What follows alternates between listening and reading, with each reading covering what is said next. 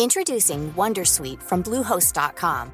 Website creation is hard, but now with Bluehost, you can answer a few simple questions about your business and get a unique WordPress website or store right away.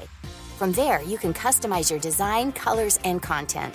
And Bluehost automatically helps you get found in search engines like Google and Bing. From step-by-step guidance to suggested plugins, Bluehost makes WordPress wonderful for everyone. Go to bluehost.com/wondersuite. Hey, I'm Ryan Reynolds. At Mint Mobile, we like to do the opposite of what Big Wireless does. They charge you a lot, we charge you a little. So naturally, when they announced they'd be raising their prices due to inflation, we decided to deflate our prices due to not hating you. That's right. We're cutting the price of Mint Unlimited from $30 a month to just $15 a month. Give it a try at mintmobile.com/switch. $45 up front for 3 months plus taxes and fees. Promo rate for new customers for limited time. Unlimited more than 40 gigabytes per month. Slows full terms at mintmobile.com.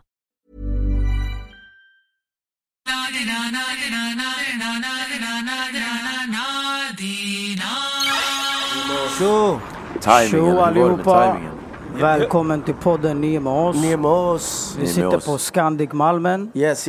Vi har inte med vem som helst den här gången heller. Idag, Jason, mer känd som Timbuktu. Jag är med er.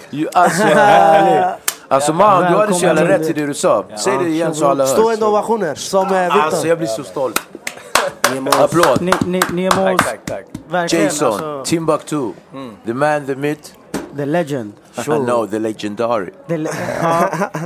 Men vadå, innan vi sätter igång här, som tack för att du bjöd oss på föreställningen. Just det. Så tänkte vi hooka upp med här, den är här bror. Den är här. Den kommer här, bam. Här kommer den. Nemos luvtröja. Alltså, håller mig varm. Ja. Iskalla. Så kameran så får mycket. in den, får kameran in den. Boom, här har vi den. Ja, bror. Bam. En zoom på den. Såna boxarbilder. Så nu är han officiellt med Nemos. Gotta get the plug. Ja, man. Så varsågod mannen. Varsågod. Ja, det var roligt. Vi stod här och försökte göra en sån här brotherman. Vi tappade varandra 2-3 gånger. Välkommen Jason. Rocky grejer. Tack så mycket, det är fett att vara här alltså. Alltså det är fett att ha det här. Det är helt sanslöst. Du fattar inte hur fett det är. Säg till honom hur fett det är. När jag pratade med Victor igår, han bara, hur känns det då? Jag bara, fan jag är lite starstruck alltså. Det känns bra. Det behöver du inte vara bro. Nej men vadå, man har lyssnat på det länge och självklart, men det känns bara jävligt, det är kul att du är här verkligen. Tack för att du tar din tid. Tack så fan. Tack. Verkligen, och jag vet inte, för mig så jag anser många med mig att du har funnits som en röd tråd inom den svenska. Alltså jag har hållit på länge. Eller hur? Jag har rappat länge som fan. Alltså, jag tänker på det ibland att det bara säger god damn. Men du vet, speciellt nu jag kan tänka så här. Jag har varit med. Det känns som att svensk hiphop var liksom ett barn när jag lärde känna det. Och så har man varit med under hela det. Jag var ett barn när jag lärde känna svensk hiphop. Ja. Men jag har varit med när det har växt upp liksom. Och nu är den här scenen vuxen. Så, men är den liksom verkligen vuxen eller är det en sån här tonåring som väger flytta ut? Ja, det kanske är så. För att det är liksom, samtidigt det är liksom a game for young people liksom, på ett sätt. Det är väldigt få som lyckas, om man ser internationellt och även i Sverige som lyckas. Petter tror jag är 1 år eller mig, han kickar ju fortfarande. Han har en ganska magnifik grind, den snubben.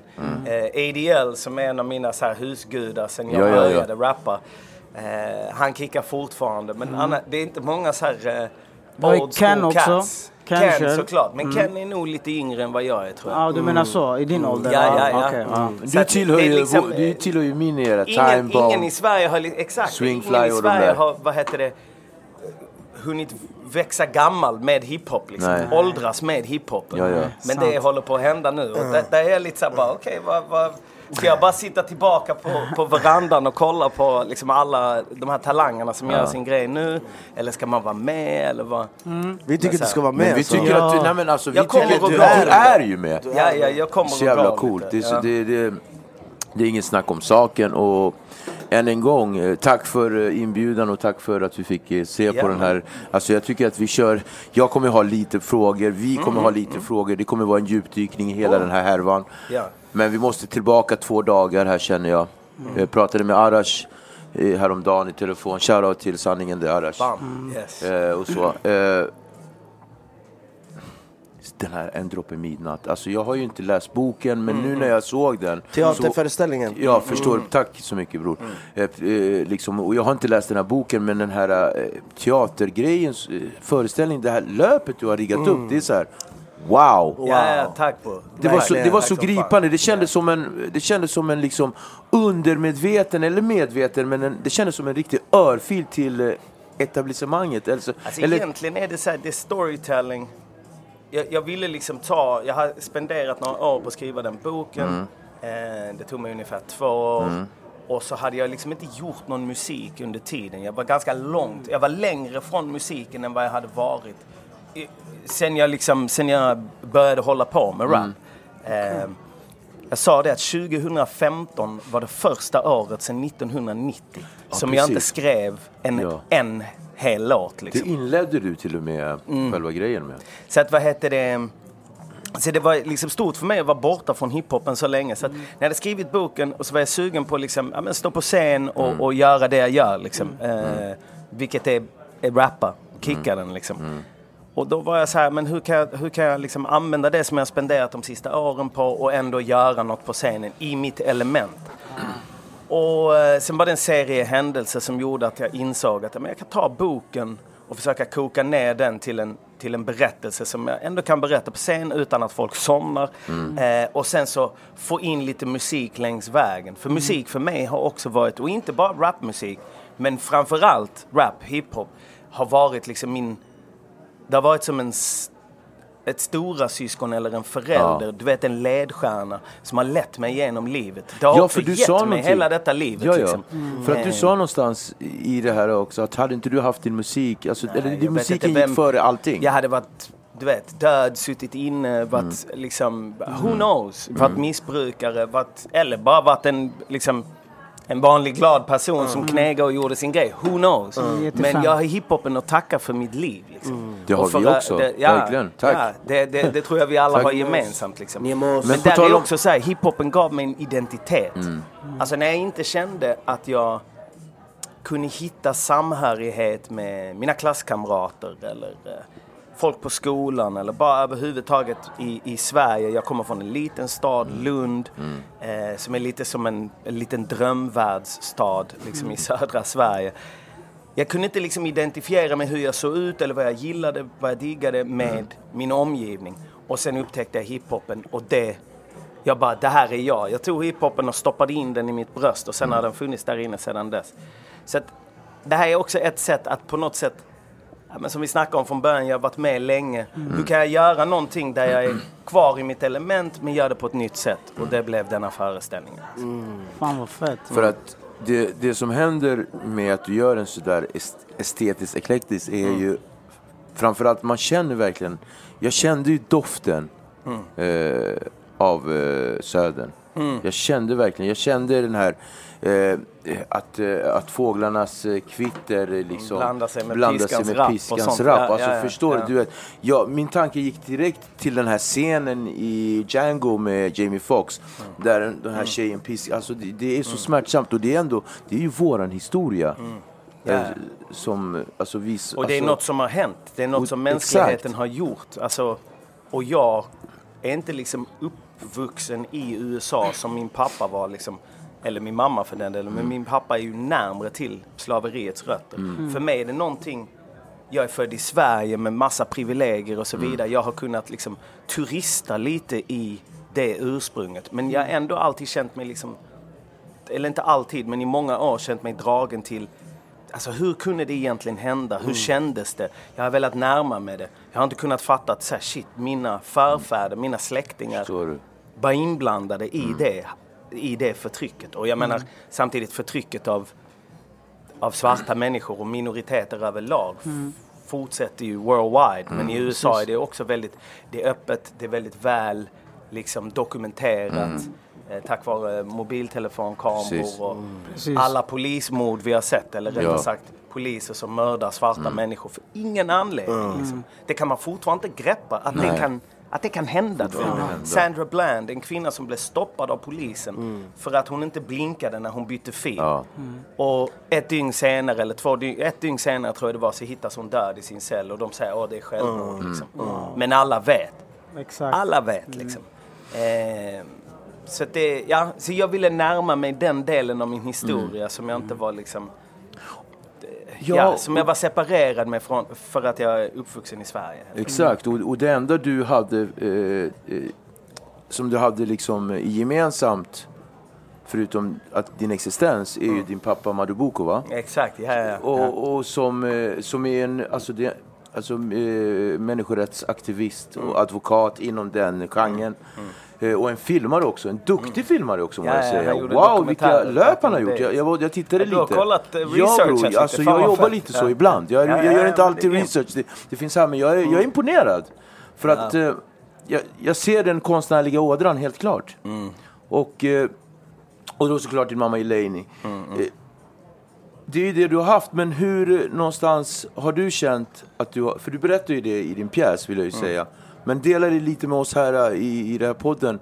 Hur den här processen med din far att få igenom. Ja, alltså att skriva bok. Han har ju alltid varit liksom, men som föräldrar är liksom, men speciellt han har alltid liksom berättat för mig, så här är det att vara en svart person. Det är detta du måste göra för att överleva. Tips och råd, varningar och liksom sådär, lagt lagen på mig. Detta är det som gäller. Och hans vänner också liksom. Så du fick höra det sen? Jag fick höra det sen jag var liten. Och så mycket stories om familjen och vårt ursprung och bla bla bla. Så när jag sen kom på att jag vill skriva den här boken, då blev jag förvånad, för han var ganska så här: nej. Du ska inte skriva om familjens liksom business. Alltså business, men familjens angelägenheter för folk. Det här är privata angelägenheter. Men det ska ju sägas också att jag är rappare och därför blivit en liksom offentlig person. Det är inget som, alltså min pappa någonsin har alltså han är inte en sån person. Så jag fattar det också, att han är mer privat, han vill vara low key. Det förknippar han också med överlevnad liksom. You don't go telling your business in the streets liksom. Den typen av bevingade ord. Så att det var, som han det var liksom, snarare den här, låt oss säga inom parentes, stoltheten eller falska stolthet, eller värdighet. Alltså, I don't know, bara en sån liksom, så gör man inte. Så att det var ganska mycket konflikt oss emellan när jag skrev boken. Samtidigt så kände jag att jag behövde göra det, som sagt, för att närma mig mitt ursprung. Som jag har känt mig kanske separerad från, eftersom jag är född och uppvuxen i Sverige liksom. Och Hans, tror att det var för din pappa Madubuko då, tror du att det var för honom också att det var en rädsla att få möta det här igen? Jag menar, det är en sån distans liksom, att bo på andra sidan Atlanten. Jag tror det är en grej. Jag har ju aldrig liksom känt till sann fattigdom. Alltså jag föddes i Sverige. Jag har nog aldrig riktigt känt den känslan av att jag vet inte när jag kommer få äta mig mätt igen. Jag vet inte om jag kommer ha tak över huvudet när jag ska sova. Men liksom hela min familj på min pappas sida, de kommer från fattigdom. Och min pappa minns den fattigdomen och han lyckades fly den. Och jag tror när man lyckas ta sig från den så vill man liksom inte se den igen. Du vill inte återvända till det. Du måste glömma det, för din överlevnad är det viktigaste. Och du vet, där finns en klyfta mellan honom och mig. För att jag har ju den här... Jag är född i Sverige. Vi kan väl snacka om det och prata om våra känslor och sånt. För honom, att prata om känslor, det är bara svaghet. Återigen, du överlever inte om du är svag och känslig och så vidare. Medan för mig att prata om hur kändes det, fan, blir du ledsen och sånt, det är inget som han någonsin har reflekterat över. Utan det är survival är key liksom. Och då måste du måste vara smart, du måste vara observant och sådana saker. Men vad sa han till slut när boken var färdig? Eller när var det, alltså, hur ser han på det idag? Faktiskt, han var besviken när boken kom ut. Han tyckte liksom att jag hade skrivit om hans... Du vet, det finns passager i boken om när han är sjuk, för han höll på att dö. Under tiden jag skrev boken, jag skrev om det tyckte han var oförlåtligt. Jag svek honom liksom. Jag svek jag tror ett band av tillit liksom lite brast för honom. Det var inte förrän han såg föreställningen. Han var där på premiären liksom. Nyligen alltså? Ja, när den hade premiär i september, som han... Då tror jag han kunde börja liksom lite förlåta mig. För han gillade föreställningen. Du vet, det var musik. Det var lite mer... hans egen röst var med i den. Han liksom kände att det var lite mer på den positiva sidan. Medan han tyckte boken kanske var lite för mycket... med sjukdom och mörker. Men han läste boken? Han säger att han har läst den 3 gånger. Men, you know. Så jag tror vår relation är bättre för det. Men det var liksom smärtsamt för honom. Liksom. Som det är. Alltså, jag kommer ihåg en gång jag skrev en låt. Jag skrev en låt som heter Fantasi. Som handlar om en kille som jag gick i skolan med. Och han var så här skitcharmig. Alla tyckte om honom. Han var väldigt snäll. Och liksom sen tappade vi kontakten efter gymnasiet. Och så fick jag höra från en kompis som jag träffade på gatan att han hade dött i en överdos på sin 30-årsdag liksom. Och att han hade legat i sin lägenhet i så 3 dagar utan att någon hade hittat honom. Jag bara, wow, hur fan kan det hända liksom? En person i Sverige, i Lund, och som också var så poppis, smart, bra person liksom. Så jag skrev en låt om det. Och jag använde inte hans riktiga namn liksom. Och så skrev jag låten, och sen så precis när jag skulle släppa den så insåg jag, shit, jag kanske måste kolla med liksom hans familj att detta är okej. För att som konstnär, alltså, eller som rappare i varje fall, som är det jag vet någonting om, jag plockar ju grejer ur verkligheten. Mina vänners liv, mitt eget liv. Ibland hittar man på saker, men oftast är det ju självupplevda grejer. Och när du ska lägga ut det till omvärlden, det är inte alltid det är bekvämt för alla andra. Bara för att det är bekvämt för mig. Liksom. Och man vill inte trampa folk på tårna och sådär. Och med denna boken så var det ju sådär liksom att jag berättar min berättelse, men i min berättelse så ingår även min pappa, min mamma och min syster. Precis. Och de kanske inte är bekväma med att sin berättelse kommer ut. Så det blir jävligt intressanta diskussioner. Och det var lite den frågan som i det här då, relationen, hur den har blivit efter med dina nära och kära efter den här boken. Men det har du ju redan svarat på. Men om vi går tillbaka, way back into time. Så tänker jag så här, hur växte upp i Lund? Du är mix och allt vad det innebär. Hur bemöttes du? Hur var det i skolan till exempel? Men skolan första åren tyckte jag inte om så mycket. Jag blev liksom påhoppad i stort sett dagligen på grund av min hudfärg av samma gäng snubbar liksom. Slogs mycket. Men kände mig utanför och så vidare. Och sen så från 7:an så liksom, då började jag blomma ut. Jag började skata. Blev skatare, dedikerade all min tid till det. Samtidigt så upptäckte jag hiphopen, så började jag rappa. Då började jag få en egen identitet och kände att okej, det spelar ingen roll vad personen bredvid mig tycker om mig. Jag kan göra min grej ändå. Medan när man är i lite mer ålder liksom, i varje fall var det så för mig mellan liksom 8, 9, 10, 11. Man gärna vill passa in, man vill hänga på alla och så vidare. Liksom. Det värsta av allt är att jag blev mobbad. Men så fort någon annan blev mobbad, då var jag med. Var nästan den mest högljudda mobbaren. Vilket är liksom. En jättenormal grej.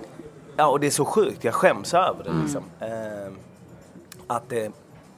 Att det blev liksom att jag blev exakt likadan mot andra som du själv var med om. Som jag själv var med om, fast jag visste hur ont det gjorde. Liksom. Det är en jävligt sjuk. Det var en mindfuck att liksom inse det på något sätt. Har du alltid varit så... För jag upplever ju det väldigt jovialisk. Alltid så här väldigt... Har du alltid varit det? Nej, men jag är nog liksom som alla. Alltså jag har good days and bad days liksom. Alltså... Men jag försöker ha en optimistisk utsikt på livet liksom. Förlåt, jag och han tappade lite jovialisk. Ja. Nytt ord. Vad innebär det? Word alert. Jolly. Glad. Ja, men så muntet. Okej, då är vi med. Det är alltid bra att bryta ner ord. Ja, jag måste ju lite mer annars.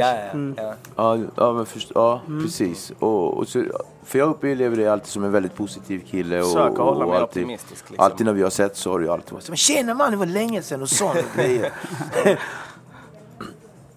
och är du så i ditt skapande också? Är du alltid positiv eller liksom, är det en konstig fråga? Kan man fråga så? Inte alltid positiv, men vem är det? Vem är det? Precis. Alltså, som sagt, bra dagar och dåliga dagar. Oftast är ju mycket liksom, jag vet inte. Det är kanske också så här typiskt för denna världsdelen, denna mörka, kalla världsdelen liksom. Att mycket skapande inspiration hämtas ur så här melankoli, sorg, ensamhet, vemod. Om man tittar på så här, det som är det mesta, i varje fall så här stor svensk musik, det är ofta så här, men ganska vemodigt och lite sorgligt liksom. Så, och det tror jag överlag är många rappare och andra artister hämtar nog låtmaterial från mörkare känslor, svårare känslor, smärtsamma känslor liksom. Ja, det säljer lättare. Vad sa du? Det säljer ju lättare. Ja, men det kanske, jag tror egentligen det handlar om, jag som rappare vill ju försöka vara så real som möjligt. Jag vill försöka säga någonting som betyder så mycket för mig att lyssnaren kommer fatta att detta känns liksom. Eller så vill jag bara liksom rappa och komma med liksom de snyggaste linesen och de fetaste rimmen. Det är en annan grej. Det är bara den tekniska liksom swag-delen av att vara MC så att säga. Men annars vill jag ju försöka, helst vill jag göra bägge delarna. Bara snyggt, lyrisk och liksom flowa fint. Fulländad på alla sätt. Exakt, helst vill man vara det. Och någonting som så här känns. Men så att när man ska hitta någonting som verkligen känns, det är oftast liksom lycka är en flyktig känsla. När man tänker tillbaka på sitt liv, visst man kan tänka så här, just det, den dagen var jag så jävla glad. Eller den perioden i mitt liv var jag jävligt lycklig. Men ofta så slår den att det som kommer först och starkast är så här, när man har varit på botten, när man har mått skit, när det har varit liksom, allting har varit motgångar och motvind. Det är en rätt lätt känsla att koppla upp sig mot på något sätt och hämta inspiration. Så i min föreställning så pratar jag mycket om liksom där, min identitetskris. Vad var jag? Var jag svart? Var jag vit? Jag var inte tillräckligt svart för att vara svart, inte tillräckligt vit för att vara vit. Young confused boy liksom. Som inte visste hur han skulle bete sig och gjort massa misstag i livet. Men också gjort massa feta grejer och så vidare. Men vad jag inser då, vad jag försöker komma fram till i slutet, att det är just den identitetskrisen som jag har hämtat all inspiration från. Alltså hade jag inte haft den, hade jag varit någon sorts, du vet, zen-mode, 100% komplett fulländad person. Då hade jag kanske inte blivit rappare. Då hade jag gjort något annat liksom. Men jag tycker de låtarna som ändå är, yani, de är mörka, alltså inte mörka, men du vet så här, typ som The Bottom Is Not, men det är ändå en glad vibe på den, förstår du? Ja.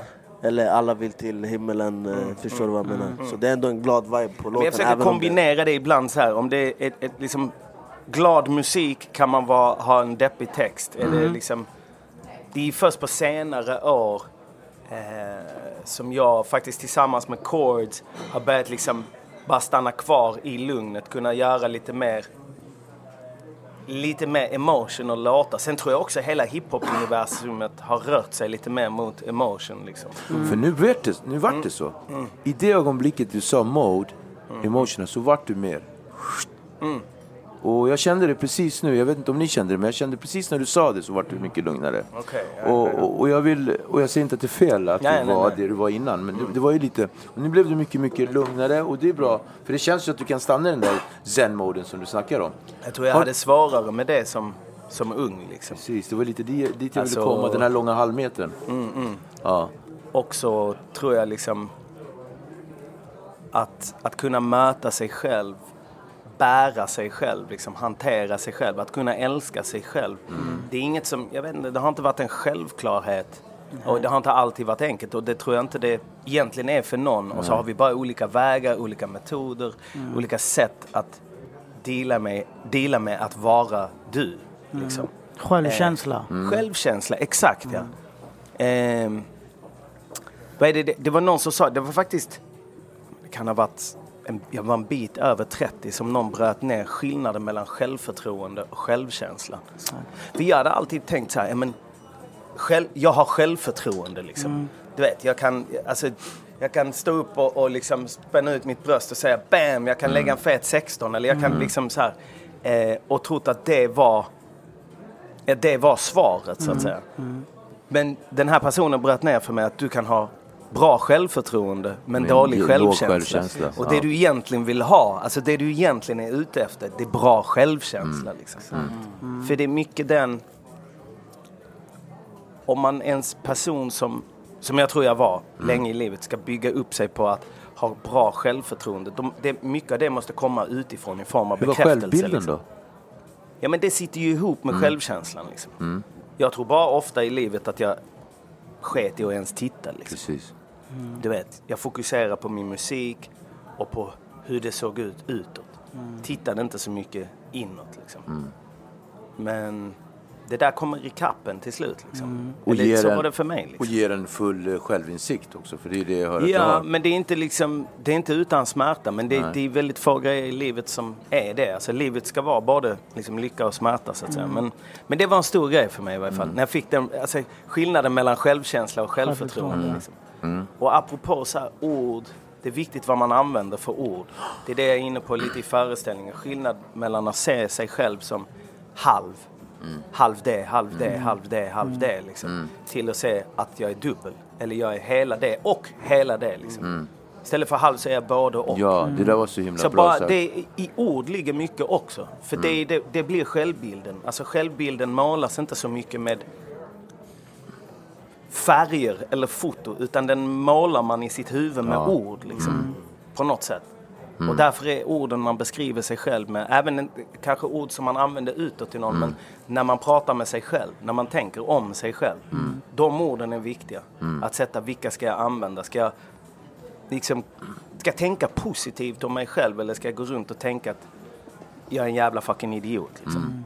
Och i det, alltså, där finns ju inget konstant i det, utan vissa gånger känner jag mig som en komplett idiot, och andra gånger känner jag, nej men Jason, du är på ett bra spår. Liksom. Du gör bra grejer. Det är liksom det är som vädret. Det är som känslornas väder på något sätt. Det där kan slå om liksom. Men ja, du är ju på ett bra spår nu, för att I try, man. you're really doing well. Tack.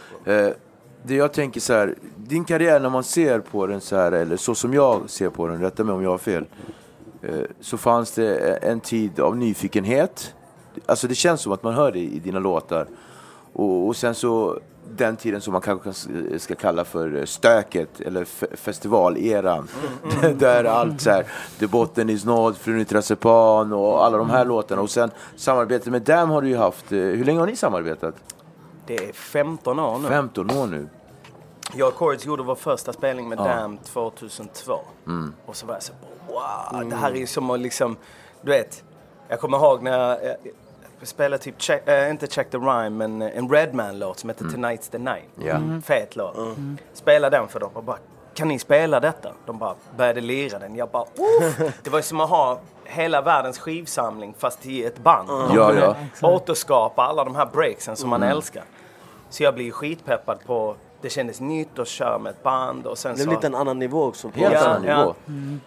Alltså man tappar ju lite, du vet när du uppträder och du har liksom, som det var då, från vinylskiva, sen från CD-skiva, sen som det är nu från MP3 och liksom, där har du ju ett mastrat ljud. Så ljudet är jämnt hela vägen. Du kan få boom i en trumma, boom i en bas liksom. Det där är lite svårare att få. Trummorna blir aldrig lika köttiga med ett live-trumset som det blir med liksom, du vet, med datorns hjälp. Men i utbyte så får man liksom något som är organiskt och lever. Det kan ändra tempo, det kan ändra volym, det kan liksom, det är mer på något sätt, det bygger på människor, att en mängd människor samarbetar och gör samma sak mer tillsammans. Äkta på något sätt. Jag ska inte säga att det är mer äkta, för att jag menar hiphopens mest äkta är ju liksom two turntables and a mic på ett sätt liksom. Men det är ju också rapparen i fokus liksom. DJn fick mycket love i början.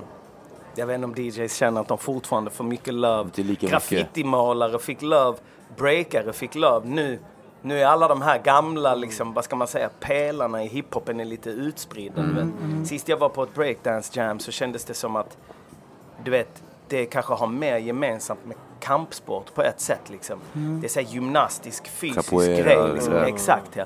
Än vad det har med hiphop, även fast det kommer från samma grej. Medan graffiti, de som jag känner som sysslar med graffiti, tänk, det är som att det skulle vara olagligt att rappa. Du vet, de har sysslat med, deras del av hiphopen är kriminaliserad. De har jag av lagen bara genom att göra sin grej liksom. Så det är en helt annan grej. Och sen så är den här rap och beats, rap och DJ-grejen är lite mer den mainstream-prylen. Det som är gångbart, funkar på klubbar, på festivaler, på radio liksom. Så då hade du redan lite kött på benen när du gjorde den här föreställningen, när du gjorde den här den här Dropp i midnatt föreställningen här. Och för att jag satt och tänkte och pratade, Arash, jag vet inte, eller om det var du och jag som så här, ponerade huruvida du la upp hela löpet, alltså med musiken. Och det var ju musik som var mycket, det var alltså Billie Holiday och det var alltså lite Sonny Boy Williams, lite gammal blues, lite gammal soul. Och eget eller Ja, var det något eget ni hade gjort det också? Det var en massa egna, alltså de här verserna som jag kickade lite under vägen, det är ju grejer som jag skrivit till på det sättet blev det nästan som någon sorts musikalaktig grej. Ja. Du vet, som till exempel jag pratar om min pappa, jag går in på akuten och jag tror att han ska dö.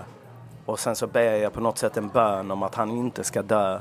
Och sen så rappar jag om till honom. Genialiskt, liksom, genilöp. Så att det blev liksom så att det ska bli någon sorts resa i berättelsen.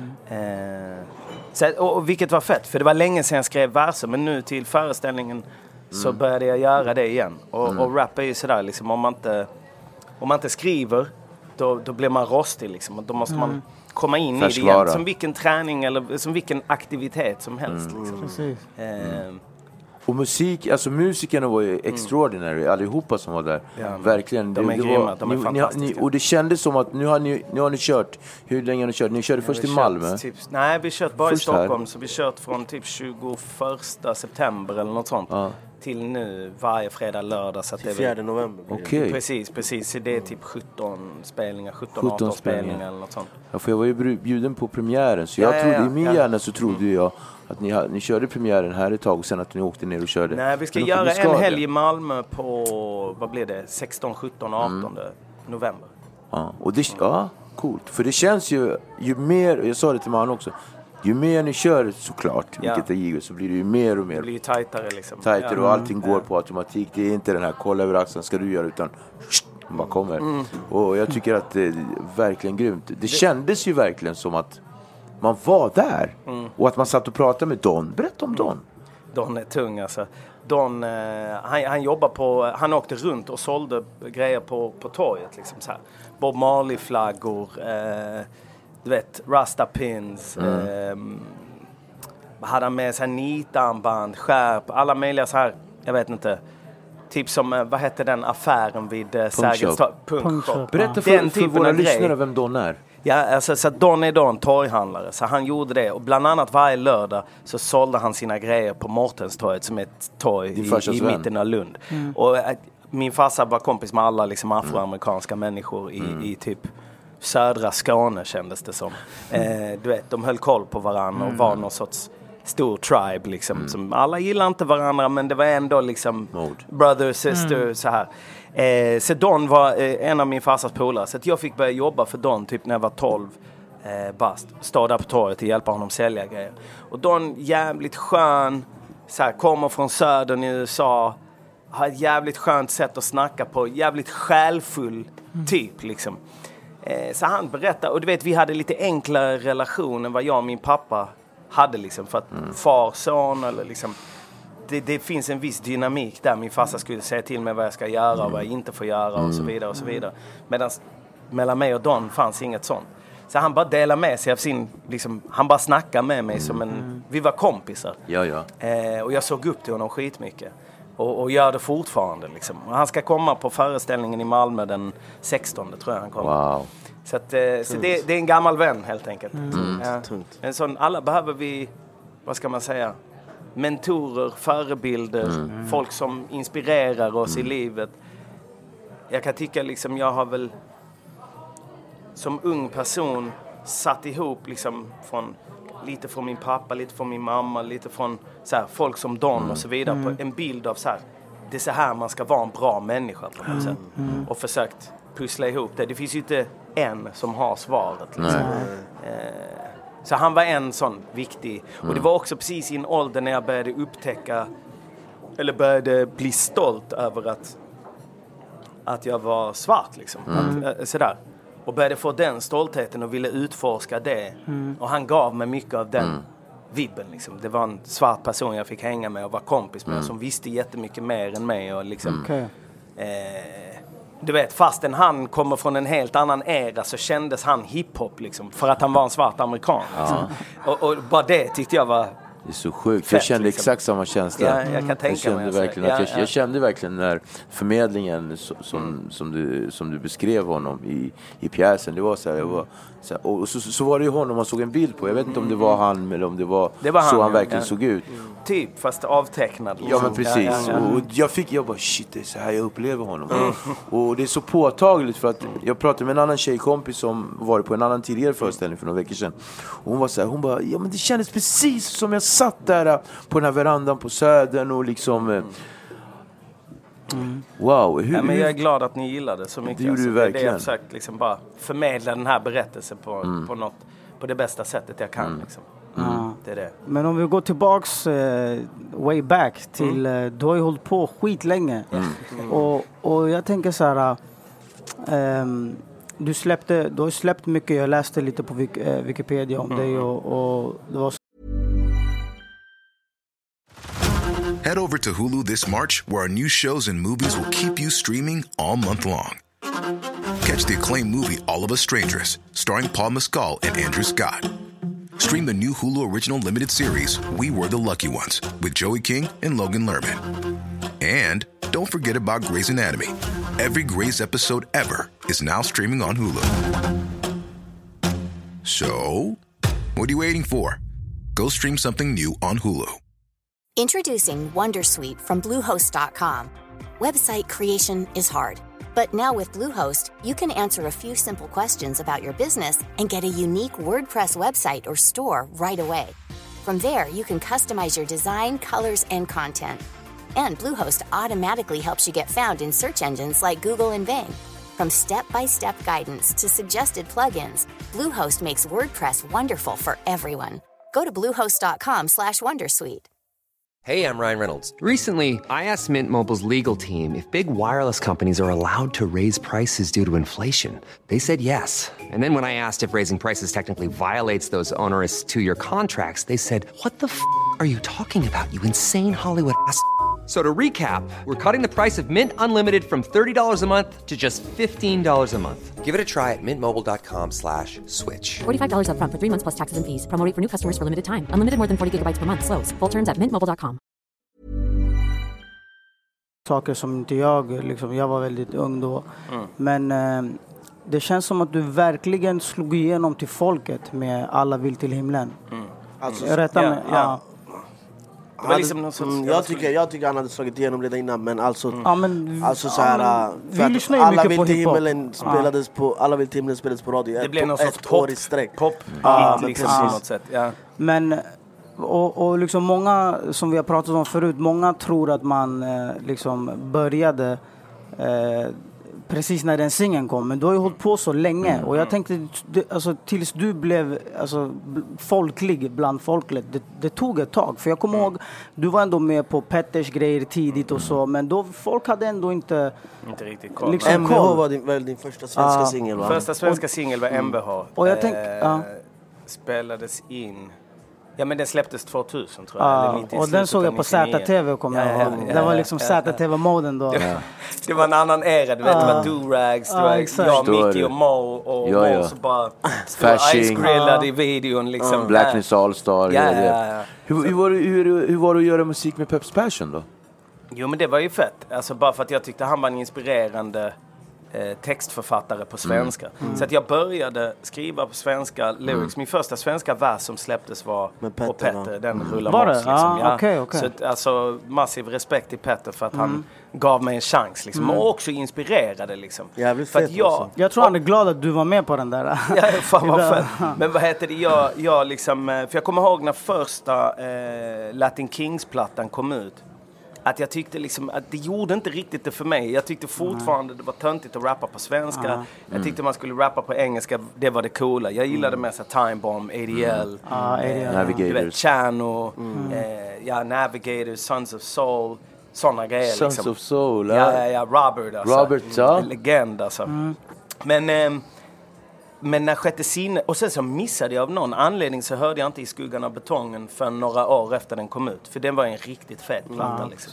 Men mitt sjätte sinne blev den för mig som jag var så här... man kan rappa på svenska och det låter ändå alltså fett. Det låter som den hiphopen jag diggar liksom. Så då, så fick jag liksom vara med på Petters singel där och droppa en vers. Och sen så började jag då liksom skriva min första låt, MVH, och sen tog jag det där. Så texter och sånt har alltid varit... Och grejen med MVH var tur för att jag kommer ihåg att Ken hängde med oss till studion en dag och skulle skriva. Och tror jag började skriva på det beatet. MVH-beatet. Men sen så, den låten blev aldrig klar liksom. Eller han ville inte ha den, han gick vidare liksom. Så då fanns det beatet ledigt. Jag bara bom, så jag hoppar på den liksom. Så att, fan vad fett. Så att man märker ju att texter och sånt har alltid varit jävligt viktiga för dig. Och... Det var ju det var ju min... Liksom, det var ju mitt bidrag till musiken. Exakt. Jag fuckade runt, jag hade en sampler... gjorde lite beats i slutet på 90-talet, men sen mina polare gjorde mycket bättre beats än jag, så att jag koncentrerade mig på att rappa och de gjorde beatsen liksom. För jag tänkte, jag och Arjan pratade om bland annat ett brev som jag vill att du ska berätta om också. Också den svenska skammen som när jag hörde den är ju ganska ny, som jag var så här, wow, vad fett, för att alltså själva storytelling och du vet, det är så här jävligt fett sätt. Men sen vi pratade om ett brev också, men det var ganska många år sedan till. Göran Persson. Det var ju som, om inte folk har hört den, det var ett brev som du, liksom en låt som du skrev till Göran Persson. Exakt. Och det roliga var att han svarade ju på det. Liksom. Kan du berätta lite om det du skrev? För att jag tycker att jag lyssnade på den idag och igår, och det är så mycket av det du skriver. Och den släpptes 2003. Och den är ju liksom... mycket av de grejerna händer idag, är relevanta idag liksom. Så alltså, kan du berätta lite om det?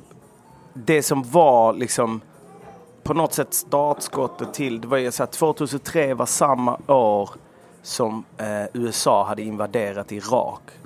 Och så var det liksom... Då var det ganska mycket demonstrationer mot kriget. Och folk hatade George Bush liksom. Det var så här, världen hade förändrats i med 9/11. Det började bli den här liksom konflikten mellan människor, mellan så att säga öst och väst kan vi väl säga, som nu idag verkligen har blommat ut. I och med den invasionen av Irak så destabiliseras hela Mellanöstern. De förstör i princip hela den regionen, och idag ser vi det extremt tydligt. Alltså det är så mycket som händer på grund av det. Så jag tyckte det var weak, kommer jag ihåg när jag såg på nyheterna att liksom USA eller Sverige inte, jag vet inte, ställde sig upp och sa att det här är inte rätt, att svenska politiker, på den tiden var Anna Lindh utrikesminister, Göran Persson var statsminister. Så det började med den känslan att jag tyckte att liksom, varför gör inte Göran Persson som Olof Palme? Som Olof Palme motsatte sig liksom Vietnamkriget, för det var också ett omoraliskt krig. Så då fick jag den idén att liksom, jag ska skriva någonting till... jag vill skriva någonting om detta. Så läste jag en bok där en snubbe som heter Michael Moore hade skrivit en bok som heter Stupid White Men.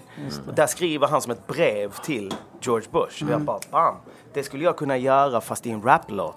Och om vi gör en video till den så kommer säkert, du vet, någon som känner statsminister kommer höra det. Då är det som att jag kan rappa direkt till honom liksom. Och så var det så här, okej, undrar om jag kan få ihop liksom en text. Och så började jag jobba på den. Och så fick jag ihop den, skrev 3 verser och sen var jag så här, hur fan ska jag skriva en refräng till detta liksom? Ibland är det, vissa låtar är väldigt svårt att få ihop en bra refräng till. Man har skrivit sina verser och vet fan inte vad man ska göra refrängen på liksom. Ibland gör man bara något bullshit som går mellan verserna. Ibland kommer man på något bra liksom. Men jag fick någon refräng som jag tyckte var okej. Och så spelade vi in den, släppte den. Och så var det precis så. Du vet, det spelades på ZTV. Och statsministern fick höra det. Jag bara, wow. Det är man kan liksom, fet grej alltså. Man kan rappa till makten på något sätt. Exakt. Och det var en, vad tyckte du om hans svar? Vad sa han egentligen liksom? Alltså, det var jag tänker inte sluta hacka på de som röker håll. Det var det blev också en sån... det blir också en sån grej att jag sa det, en av raderna i låten, men det är många rader i låten. Precis, var den, det är 3 verser. Ja, exakt. Jag slutar tracka folk som röker holk ibland.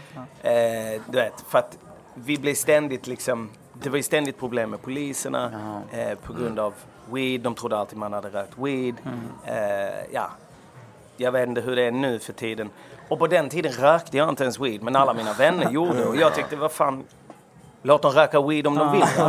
Precis. Så jag var tvungen att få in en sån rad. Men det blir såklart en grej att han säger till statsministern att folk ska få knarka. Men känns inte det lite så orättvist att det är det man belyser plötsligt? Men det var också en tid när, nu tänker jag i Sverige, alltså weed folk röker, alla röker weed.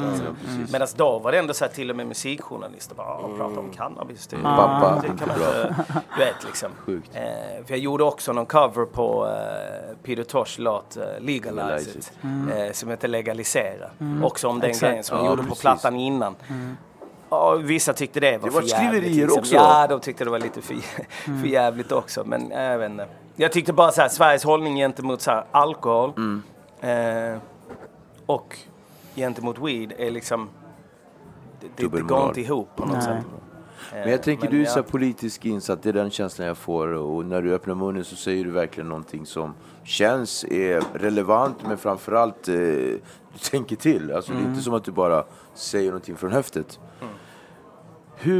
Jag skulle så gärna vilja höra hur det kändes att se din farbror bakom Donald Trump. Ja, det var...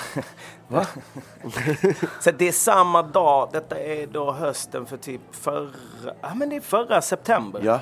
Vet, Donald Trump gjorde sig ett politiskt namn i USA genom att börja heta på Obama när Obama blev vald. Ja. Och började påstå att Obama inte var född i USA. Ja. Det kallades för the birther movement. Ja. De som ifrågasatte var Obama var född och bara, visa oss ditt födelseattest. Visa oss att du är född i USA. Liksom. Så det är så här, det är så här, som man säger, politisk dog whistling. Det är liksom ett sätt att vara rasistisk utan att säga något rasistiskt. Liksom. Och sen fast forward till då förra september, då går Donald Trump ut i en presskonferens och erkänner att att Obama är född i USA. Och samtidigt på när jag ser den presskonferensen, han är värsta hustlaren den där. Ja, han är så jävla hustler alltså. Ja, det får man ge honom. Han är bra på det. Ett riktigt jävla as. Avskum. Ett ärkesvin. Men vad heter det? Så ser jag precis snett bakom honom en snubbe i vit keps, jättemörk, och jag bara, fan vad det är likt min farbror Obi. Jag ringer farsan, jag bara, fan har du sett det här? Han bara, ja, men jag tror han var där liksom. Så jag ringer Obi och bara, farbror, var det jag sa på tv liksom? Ja, men jag visste att han älskar Trump. Men inte att det var så långt, också att han fick stå så nära Trump och att han vill representera honom med sitt ansikte och allt sådär. Men jo, det var han liksom. Men min farbror är, på ett sätt förstår jag både förstår honom och förstår honom inte. Han kommer inte från, men han bor i Baltimore. Har bott där i 20 år tror jag. Härjad stad. Det är en väldigt fucked up stad på många sätt liksom. Alltså på riktigt, när man är där så ser det ut som The Wire. Alltså du vet, burnt out row houses, mycket massiv liksom knarkhandel och liksom utslagna människor på grund av missbruk. Och en stad som på sätt och vis känns som den håller på att dö. Och du vet, jag kör runt i Baltimore med min farbror och han bara tittar på den här stan. Den har styrts av demokrater alltid liksom. Och inget blir bättre. Inget blir bättre för svarta människor. Vem ska jag fortsätta? Jag har varit demokrat i 42 år. Ska jag fortsätta tro på dem som aldrig har levererat till min stad? Titta på staden liksom. Någon måste göra någonting annorlunda. Och denna snubben säger åtminstone att han inte är som alla andra. Jag bara, men farbror är du galen? Han säger helt sjuka grejer. Han är rasistisk. Vad som hör till är att en del svarta människor, min farbror är en av dem, tycker inte om att det kommer så många, som de säger, mexikaner eller folk från Centralamerika och tar de jobben som en gång i tiden gick till svarta människor. Min farbror har i varje fall den åsikten att vi behöver inte släppa in fler mexikaner i det här landet. för att de bara kommer och tar alla våra jobb. Och liksom, det är sjukt också att man bor i ett land så länge så att man själv börjar tänka så. Alltså förstår du vad jag menar? Det finns ju här också. Det finns ju här också, det är det som är grejen. Och jag menar SD och Trump och många säger SD gillar Trump och liksom sådär. Och Trump hade säkert gillat SD om han ens brydde sig liksom sådär. Så att detta ser vi över hela världen. Liksom. Vi har vår egen version av det. På sätt och vis har vi haft det synligare längre. Liksom. Det är som så här invandrare eller som folk som har konflikt hit och liksom är emot flyktingar som kommer hit. De är emot vissa kanske. Det finns ändå en del som är det liksom. Det är det som är det sjuka. Exakt. Som bara, vi var ju vi, men inte dem. Alltså, det har man ju hört flera gånger. Liksom, vi, dem och dem. Exakt. Det är helt sjukt. Men det, alltså, jag tänker att det kanske inte är helt... Alltså, du vill alltid... Alltså, att det är lätt för folk att sparka neråt på något sätt. Och om det är någon som är lägre än dig så kan du vara högre upp än då. Jag vet inte om det är en sån att, liksom, att få utsatta grupper eller minoriteter att liksom förtrycka varandra är också ett sätt att bibehålla makt. Absolut. Och det är därför man ser så här, makthavare som är höger eller vad det nu är, så hämtar de någon som får det att se ut att de är allierade. Nu säger jag, nu blir ju parallellen som din farbror Obi. Alltså för Trump blir det värsta triumfen. Det blir liksom så här, look at this guy, I got my guy. Och Jimmy Åkesson har ju någon flöjt någonstans. Det finns några stickna på. Ja, det finns ett helt gäng. Jag vet en annan, jag ska inte säga ditt namn. Vad heter du förresten? Den här, vad heter han från? Ja, jag är vilken lirare. Från en kille från Solna också som plötsligt bara är så här SD jättesuspekt. Så att det är ju ett gammalt trick. Alla har rätt till sin liksom politiska åsikt. Absolut. Men det blir lite så för mig att om din politiska åsikt går emot på något sätt grundläggande, jag vet inte, du vet, mänskliga rättigheter, så då blir det liksom, då måste jag motsätta mig det liksom. Så känner jag. Det liksom. Det är tungt sagt. Men där lägger vi en. Nemos. Verkligen. Vi är med er. Tungt. Och till, alltså det är skönt tak, det är nice mode. Verkligen, jag gillar moden, jag gillar upplyftningen. Sensationellt. Musiken. Yes. Som sagt, just nu håller du på med den här uppsättningen som du har här. Har du fått alltså det är lite så här, jag känner... Du fattar vad jag vill fråga, va? Ja, jag tänker att så här, ni vet mer om vad liksom hiphop är på väg än vad jag gör just nu liksom. Tror du det? Alltså så här, du vet, ända sedan trappen kom och verkligen kom och dominerade. Trappen fuckar mycket för folk. Jag hatar inte på trappen, no way. Jag kommer inte sitta här och hata på trappen för det finns mycket som är fett. Men det tog mig tid att fatta riktigt, okej, men så här kan man ju inte rappa liksom. Jag var så hårt drillad i en helt annan skola liksom, om hur man skulle rappa. Det är en vibe. Ja, men exakt. Och nu kan jag ju mer så här, alltså jag kan se och det finns fortfarande grejer som jag bara så här, what? Så första gången jag hörde den här Migos-låten, Versace, jag bara, what the fuck?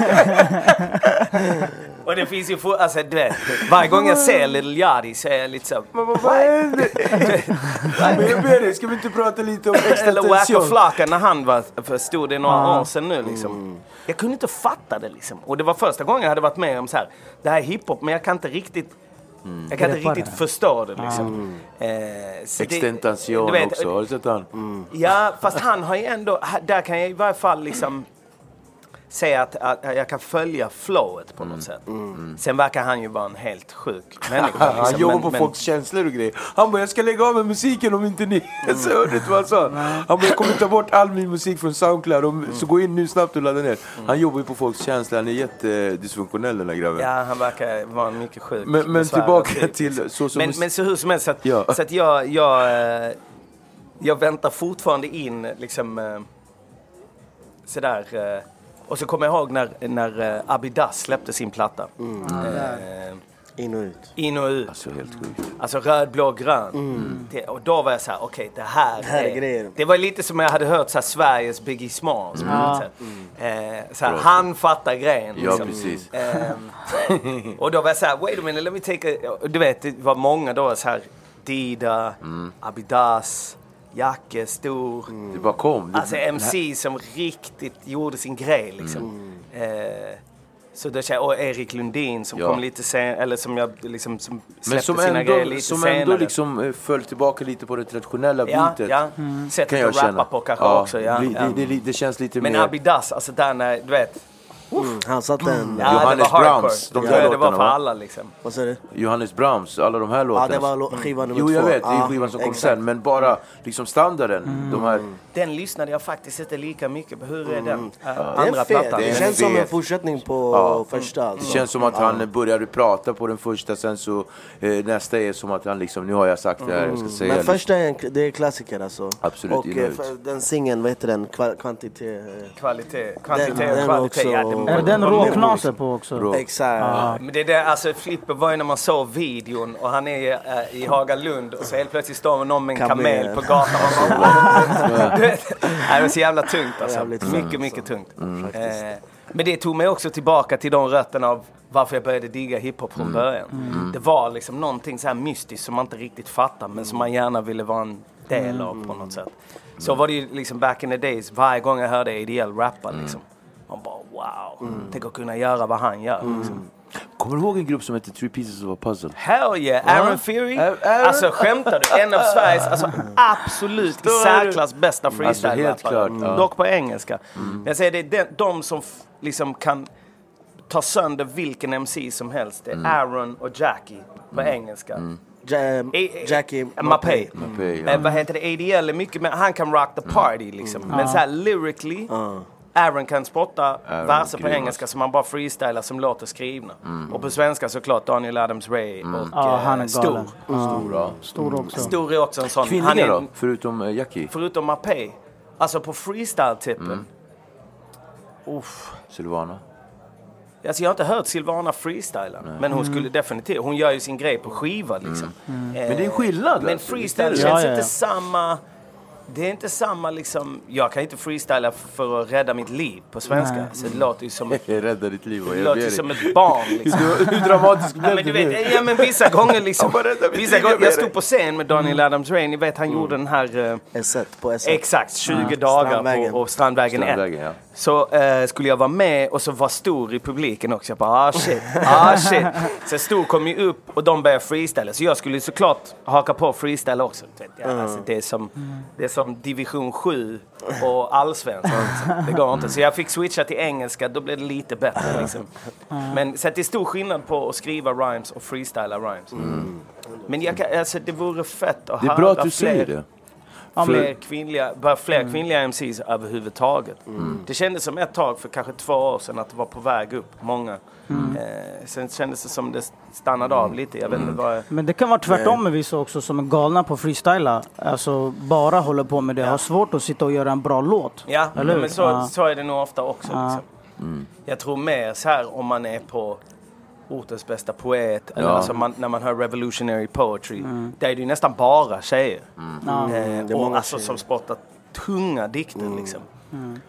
Att det kanske är att tjejer hellre väljer ett annat spår antingen att sjunga eller poesi än att spotta bars liksom. På 90-talet fanns det ju många stora amerikanska kvinnliga rappare. Nu finns det en del men inte lika många känns det som det fanns på 90-talet. Jag hävdar fortfarande att så här, och Lauryn Hill hävdar jag är en av de bästa rapparna genom tiderna liksom. Det är så synd att man inte fick höra mer av henne eller mer släpp av henne. Faktiskt. Men jag tycker det är fett att en av de fetaste rapparna vi har i Sverige är en tjej, Mapei, tycker jag verkligen. Absolut. Hon för mig har alltid har gjort en låt tillsammans en kvinnlig ADL på något sätt. Alltså, eller rättare sagt ADL och Mapei är så här 2 kompletta, du vet. De är svinbra på att dansa, har en sån musikalitet, de kan sjunga skitbra. Alltså, Jackie sjunger ju skitfett, det vet ju alla. Men har ni hört ADL sjunga? Nej, faktiskt inte. Sing, man. Ja, du har hört. Och de kan liksom, de kan underhålla en publik. De kan, du vet, ta en mic och liksom alla kommer vilja kolla på dem. Det är de 2 jag vet i Sverige som har den superstar-kvaliteten på bästa sätt. Liksom. Men Mapei definitivt. Jag längtar efter att höra mer musik av henne. Shoutout till Mapei. Yes, Mapei. Men någonting som jag tycker att många, om får man säga old school rappare, var bättre på än idag, det är att kunna berätta en historia i sina texter. Och det tycker jag du är lätt topp 3, alltså en av de bästa i Sverige på att göra. För du gör så att man får, nu är det några som kollar in här. Nu är det, vad heter det? Målar upp en bild. Ja, precis. Du får, det blir som en film. Alltså, det du pratar om, man får verkligen en bild av det. Och du vet, jag personligen det känns som den där det har stilen dött ut lite grann. Ja, Stor. Jag ska ge Stor. Han är också duktig på att berätta en historia. Och liksom, absolut. Jag men tänker, det går ju lite... nej, du kan... Det går ju lite ihop med det man sa där. Att det handlar ju om att vara en bra lyrist. Att vara bra på att skriva. Storyteller. Nas. Alltså, vad heter den? New York State of Mind. Liksom. När han bara målar upp så här bilder. Som man ser sig själv där. Liksom. Ran like a cheetah with dots of an assassin. Alltså, han liksom... Men även Prodigy på något sätt. Även fast Prodigy egentligen bara hotar sina lyssnare med att han ska råna dem och kanske mörda dem och så vidare. Men man ser det komma. Ja. Han sticker inte under stolen med det liksom. Det är som min kompis Milko sa, att Nas, de kommer ju från Queensbridge Projects. Nas satt i sitt pojkrum och tittade ut genom fönstret på The Thugs ute på gården och skrev om det. Och det var Prodigy han skrev om liksom. Sådär. Och Prodigy snackade om alla han rånade och gjorde liksom grejer med. Men storytelling-grejen tror jag på ett sätt, som du sa, det har försvunnit lite. Men jag tror det kan komma tillbaka. Det kan komma tillbaka. Det är så klassiskt på något sätt. Gud vad det är klassiskt. Låtskriva-grejer. Ja, liksom för jag också. tänker på tal om Sons of Soul, Robert och alla dem. Kommer ihåg den här låten, I wake up in the morning, put the water on my body, brush my teeth. Så just den här storytelling som han berättar liksom. Ja. Precis när han säger, just this morning I wake up, put the water on my body, brush my teeth. Han bara, alltså, och jag kommer ihåg när man hörde det, man bara, man är där, det var verkligen, man var där, hur han gick upp där i Hägersten och bara borstade sina tänder. Det där är liksom... Det är en sån förmåga att ha det där. Det är precis som om jag skulle ställa mig upp och kanske berätta en story om mig själv. Och det har ju med att göra hur jag förmedlar det till min... Alltså, är du med mig någonstans? Ja. Och det är en förmåga som... Jag vet inte. Är det en förmåga som man lär sig? Eller är det någonting man har? Nu frågar det kanske också bara handlar om att våga. Alltså alla har berättelser. Alla har en historia. Alla har historier liksom. Och sen är det bara att våga berätta dem. Men det är nog kanske ofta att vi förtrycker lite våra egna historier. Kanske tror att de inte betyder något eller är värda någonting. Men du kan aldrig egentligen veta vad en berättelse eller en historia är värd förrän någon har hört den. För den kanske gör något med den som hör den. Bara de kan koppla till sitt eget liv. De kan få ut någon sorts visdom eller lärdom eller tröst eller glädje eller sorg av den liksom. Som du inte vet. Du sitter på den och känner att det här är en oviktig berättelse. Så min pappa tyckte det var oviktigt att berätta om fattiga slavars liksom, som plockade bomull. Varför skulle det vara viktigt att berätta deras berättelser? Är inte viktiga. Det viktiga är vi som utbildade oss. Vi som lyckades ta oss därifrån liksom. Medan du vet, i det som kanske inte verkar viktigt så kan det finnas, jag vet inte. För mig kändes det som att jag bara, men det är just de fattiga slavarnas berättelser som jag vill komma åt. För det finns något som jag letar efter liksom. Men kom du åt sorgen i det här? Jag vet inte om jag uppfattade sorgen så sorglig i uppsättningen. Hur ska jag liksom... Är du med mig? Ja. Nej, alltså jag kommer aldrig helt kunna närma mig det liksom, för att jag är inte född och sprungen ur det liksom. Men detta är så nära jag har kunnat komma det liksom. Lite så.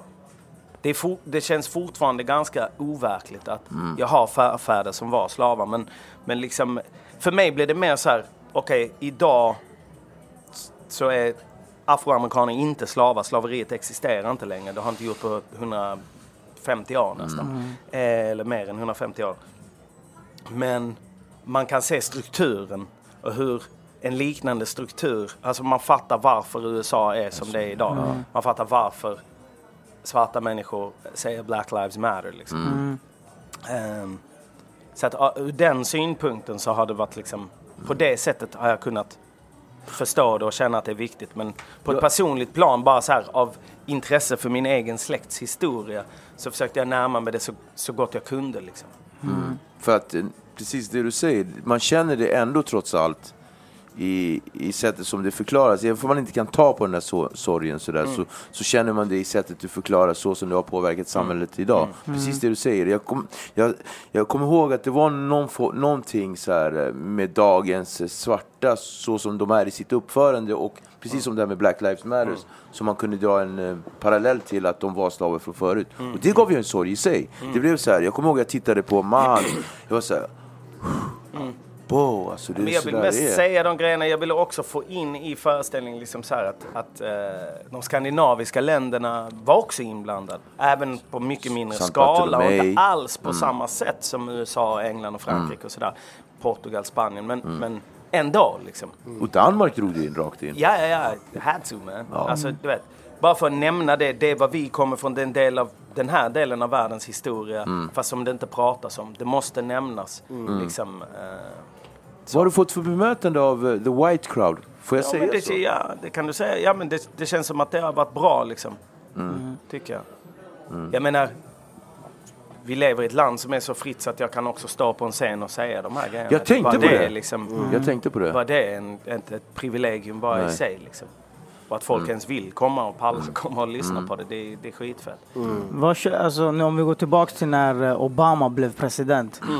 Hur kände du på det? Alltså, vad kändes det alltså, för mig var det stort att liksom en person som också har en vit och en svart förälder, precis som jag liksom, kunde ta sig hela vägen dit. Du vet. Han blev genast liksom en av mina största förebilder på något sätt. Sen som president, du vet, han släppte massa bomber. Han har liksom ingen som har släppt så mycket drönare som OB. Exakt. Och det är vad det innebär att vara amerikansk president. Alltså allting har sitt pris. Så att jag har ingen love för det liksom.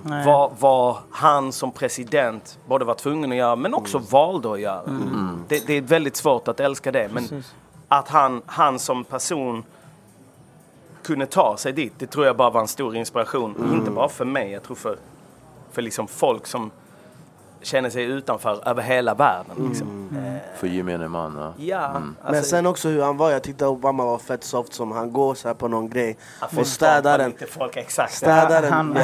Han ska städa, han gör så här till honom. Jay-Z, eller vad säger jag? Obama var den första hiphop-presidenten. Han lyssnar på samma musik som vi lyssnar på. Och det kanske inte kommer hända igen på många år. Men det var ändå fett liksom, när han sitter och snackar om tror att han... inte Kanye kan vinna? God. Alltså, fast det är liksom Black Donald Trump. Alltså. Did I just say that? Nej, men det är rätt. Jag vet inte om det hade varit så fett. Alltså Kanye verkar också... men jag ber dig, har inte han tappat det lite? Han har tappat det lite, men samtidigt... Som jag satt och snackade med Cords igår och han bara, fan, jag lyssnar på gamla Kanye-grejer. Fan, men han har gjort bra musik.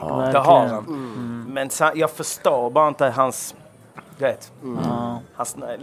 Han snör in på kanske fel grejer. Jag vet inte. Men han har gjort en massa fantastisk musik, utan tvivel. Liksom. Men jag tror inte det skulle vara skitfett om han blev president. Vem tycker det är fett idag i USA? Tung idag. Bra rappare i USA... Ja, det är en jävligt bra fråga, man. Vem gillar du? Jag gillar Kendrick. Ja, såklart. Kendrick är tung. Kendrick gillar J. Cole. Väldigt mycket. J. Cole också. Han har inte riktigt liksom så här fångat mig. Men... Har du lyssnat mixtape-grejerna från början? Nej, det har jag inte gjort. Du borde göra det. I gotta go back. Men Kendrick definitivt. Kendrick skulle jag nog säga på något sätt är nummer 1 liksom. Och hans live-shower eller hans live-framträdanden på BET och Awards. Jag såg honom live på var det på Münchenbryggeriet. Jag såg honom en gång i Norge också. Det var väldigt men de här på showerna som han gör, alltså han gör värsta showen. Vem pratar vi om? Kendricks live-grejer. Det var den gången han gick i vatten och det var exakt, och eld och när han kom ut som så här slav. Just det. Och alla de grejerna jag tycker är skitfeta. Det är ingen rappare som har gjort såna där live. Kanske Kanye lite grann typ. Om ens det. Ja, men Kendrick har ju också den Nas-kvaliteten. Liksom. Att han är så jävla lyrical. Ibland så lyrical så att man måste nästan läsa texterna för att fatta vad han snackar om. Och då kan man ju sakna den gamla goda till. I och för sig, det kan man ju göra med en telefon också. Han är ju väldigt metaforisk också. Som fan. Jag förstod inte, vad den här låten som kom i somras? Som vi pumpade som fan. DNA. DNA. Du förstår inte. Nej, men alltså det tog ett tag innan mycket fet musikvideo på den där. Det som är man måste prata om det och bryta ner det. Det är det. Och det är ganska grymt. Liksom. Det är som man snackar om det. Bara, vad kan det betyda? Det är så här på en nivå, sen är det på en annan nivå. Alltså förstår du? Det är liksom... Som att du får en liten Rubiks kub liksom. Exakt. Vad är detta? Lyssna på den nästa sommar så kommer du få se. Du bara bror. Så jag tror ändå i slutändan hiphop, det här lyrical grejen är ändå den som är den feta för USA. Så är det den. Så jag tror i Sverige också. Alltså, visst nu är det lite trap och sådär. Men det kommer komma tillbaka 100% tror jag. Verkligen. Jag hoppas det. För att han sa det. Nemos. Ja, men Sverige då? Ja. Svensk hiphop. Svensk hiphop skulle jag säga mår väldigt bra liksom. Svensk hiphop. Nu senast lyssnade jag på Jackes nya grejer. Jacke är en rappare som jag gillade. Jag blev inte helt såld på de nya låtarna. Men jag diggar Jacke som rappare. Dida såklart, stor. Silvana, grym, Ison och Fille. Nu var det väl i och för sig ett tag sedan de släppte något. Men Grillat och Gren, det är också tunga. Chord såklart som är en av mina favoritrappare i Sverige liksom. Moana är skittung. Cherry's grejer, fast det är inte, hon rappar inte och sjunger men det får man ju ta också. Det känns hiphop ändå liksom. Erik Lundin såklart. Jag skulle säga nog av alla, alltså Chords är min liksom favorit också för att han kan kicka lika fett på engelska, svenska och sjunger skitbra. Men förutom honom så Erik Lundin skulle jag nog säga nummer ett för mig. Ja, han är stark. Shit. Och han är ju också, han är ju fierce på engelska också. Fierce. Precis. Untouchable. Men en sån rappare som jag längtar efter ska komma tillbaka, det är Mackan. Mackan, fattar du? Han hade också så jävla skönt flow. Jag har alltid gillat Mackan alltså. Faktiskt. Och en annan som är så här väldigt släppt on tycker jag är Skiz. Skiz diggar. Stockholmssyndromet va? Vad fett alltså. Många roliga låtar. Shit, vilken djupdykning i musik. Tungt. You know? Nice, det var skönt att få snacka lite old school, svensk gammal hiphop-scen. Ta det tillbaka, och landa i det nya. Alltså, det är så, bara så här från höftet. Ska du bo i Stockholm eller bor du i Stockholm nu? Eller är jag bor USA? Runt lite, jag är lite i USA, jag är lite här liksom, och så kommer det nog vara tror jag. Hur länge kommer du köra din teaterföreställning? Den slutar nu denna helgen, alltså jag vet inte när detta programmet sänds, men 4 november liksom är sista. Så kanske det blir någon till nästa år. Men vi kommer göra en helg i Malmö, så kommer vi göra några helger i Malmö nästa år. Bara för att jag vill liksom möta Malmö-publiken lite mer än bara en helg. Så men det är ju förståeligt. Ja, that's where I'm from. Men eller det är Lund, men Lund är också Malmö. Men när går du in och i studion då? Det är det alltså. Det är det. Nytt album för jag tror det. Du kommer hinna släppa innan tror jag. Men vad heter det? Bror, jag kommer hinna släppa innan. Jag har typ aldrig rappat. Det kommer. Nej, vi är sugna på det. Folk väntar. Innan vi avslutar, jag vill bara säga till alla som lyssnar på Acast, vi finns på YouTube. Och alla som kollar på YouTube, vi finns på Acast. Höger, vänster. Wow. Nej men verkligen. Och på tal om att sluta, vi slutar i triumf och det känns stort att få ha dig som gäst. Det är liksom en ära. Tack för att jag fick komma. Så. Ja, men alltså det var inga konstigheter. Det var ju liksom redan, vi har hållit på, där är andra säsongen, slutet på andra säsongen. Början på första säsongen så var du uppe på tapeten, men då tänkte vi så här, det är precis som jag sagt förut. Har man när man var liten, man åt en tårta, så sparar man så här jordgubbarna till sist. Så att, du är en halväten ros nu, bror. Tack, bror. Sug på den karamellen. Nej, men tack för att du kom. Alltså, verkligen. Tack så fan. Tack för att jag fick komma. Ciao. Peace. Timbuktu. Head over to Hulu this March, where our new shows and movies will keep you streaming all month long. Catch the acclaimed movie All of Us Strangers, starring Paul Mescal and Andrew Scott. Stream the new Hulu original limited series We Were the Lucky Ones with Joey King and Logan Lerman. And don't forget about Grey's Anatomy. Every Grey's episode ever is now streaming on Hulu. So, what are you waiting for? Go stream something new on Hulu.